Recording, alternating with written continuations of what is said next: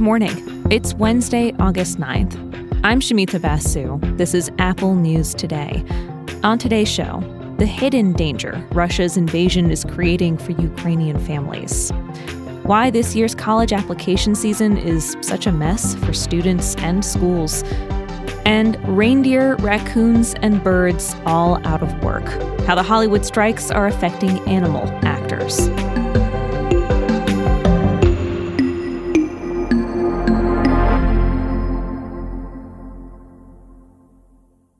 But first, let's take a brief look at some major stories in the news. Ohio voters have strongly rejected a ballot measure that would have made it harder to change the state constitution. This is seen as a potential win for abortion rights. That's because it clears an easier path for another ballot measure that voters will take up in November, one that would protect access to abortion. In Hawaii, wildfires are forcing mass evacuations, with some people heading into the ocean to get away from heavy flames and smoke. Maui and the Big Island have both seen major damage. An emergency declaration is in effect, and the Hawaii National Guard is helping with evacuation and relief efforts. Today, the Biden administration is set to ban U.S. investments in some Chinese tech sectors. The executive order is the latest move to address bipartisan national security concerns about China's activities. There's special concern about semiconductors and artificial intelligence. And the Supreme Court is allowing the Biden administration's restrictions on ghost guns to stand for now. These are regulations on weapons that can be made at home using kits. Law enforcement is especially concerned about ghost guns because they're untraceable. They lack the usual serial numbers and background checks. Gun advocacy groups and ghost gun companies sued. The court's move allows the administration's regulations to stay in place while legal battles continue.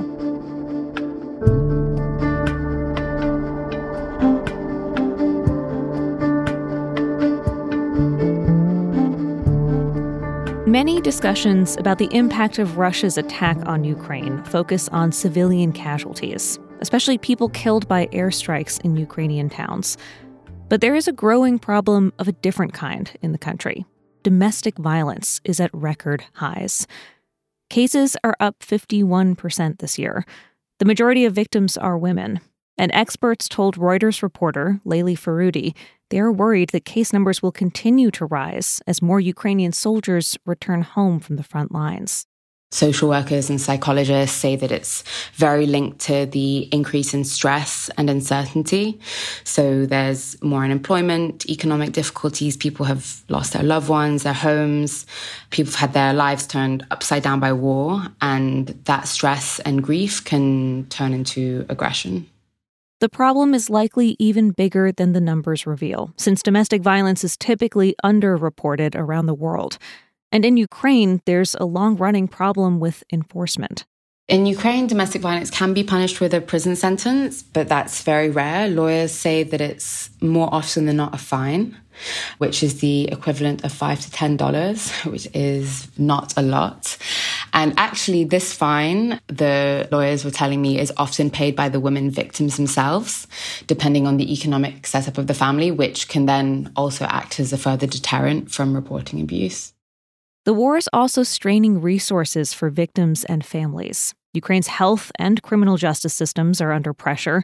Some women's shelters have been repurposed to house war refugees. And some state funds allocated for domestic violence have been redirected to defense spending. All of this is making it harder than ever to help victims of abuse in Ukraine and bring their abusers to justice. Domestic violence is a hidden violence of the war. It's a fallout from Russia's invasion of the country, which is touching every aspect of society's lives, and it will continue to be an issue for years to come.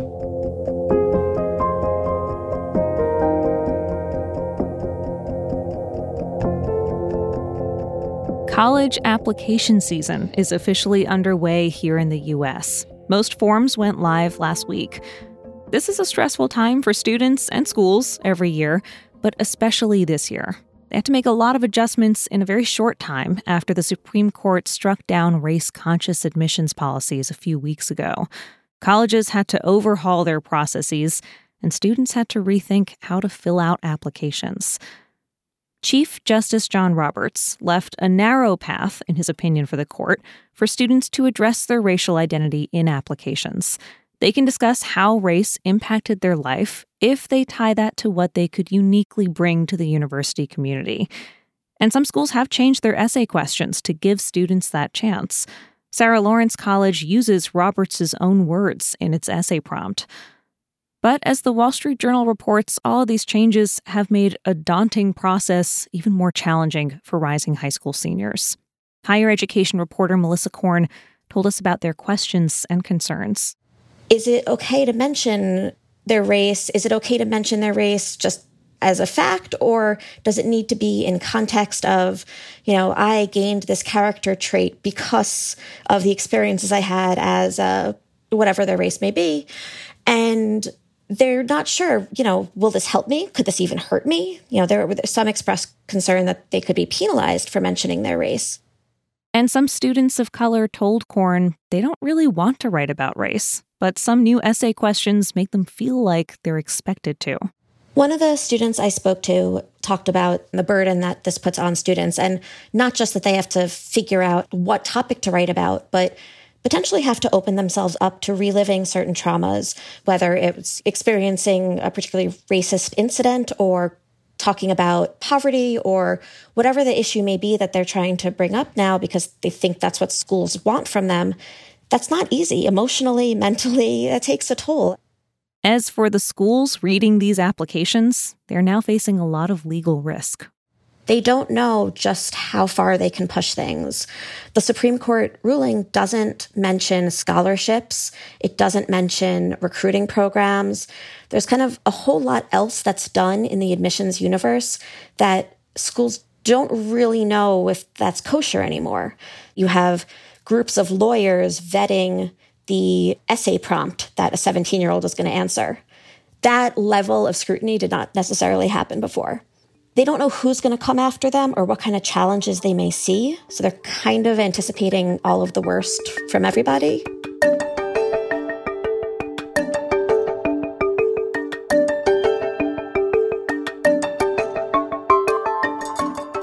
Today marks 100 days since the Hollywood writers' strike started. Actors are on strike too.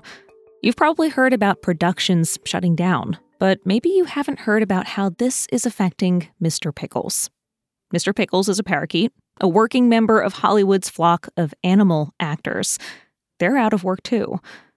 The Washington Post writes about what this strike has meant for animal actors and their human handlers. Just like actors and writers still need to pay their rent, the industry's animal trainers still need to keep up with vet costs, ranch upkeep, and permits. And, like human actors, animals share similar concerns about being replaced by AI and visual effects. The Post talked to one animal handler who manages a ranch in California with horses, pigs, flamingos, and reindeer. She says Christmas movies don't really use live reindeer anymore because nobody has the budget. The Post also checks in on some other animals you might recognize from the big or small screens. There's the dog who plays Charlotte's bulldog on the Sex and the City reboot, who is not gearing up to shoot season 3. Instead, their trainer tells the Post their days are filled with sleeping, snoring, and farting, basically. A calico cat in Atlanta booked a cat food modeling job, which is technically not crossing the picket line. 2 actor raccoons are spending their summer not working, but hanging out by a kiddie pool in LA. As for Mr. Pickles, the Washington Post reports that the bird is focusing on family during the strike, and it turns out a better name would be Ms. Pickles. She's been laying eggs. You can find all these stories and more in the Apple News app. And if you're already listening in the News app right now, stick around. We've queued up the latest episode of After the Whistle with a recap of the World Cup so far. Hosts Brendan Hunt and Rebecca Lowe are joined by soccer football power couple Kaylia Watt and JJ Watt to talk about the future of soccer, women's and men's, in the U.S. Yeah, I think that this has been incredible. This World Cup, the last few years, seeing the way soccer's grown, football's grown in America, seeing Messi come. It's been a long road for soccer in America, and I think that it's really just the beginning. That episode is playing for you next, then I'll be back with the news tomorrow.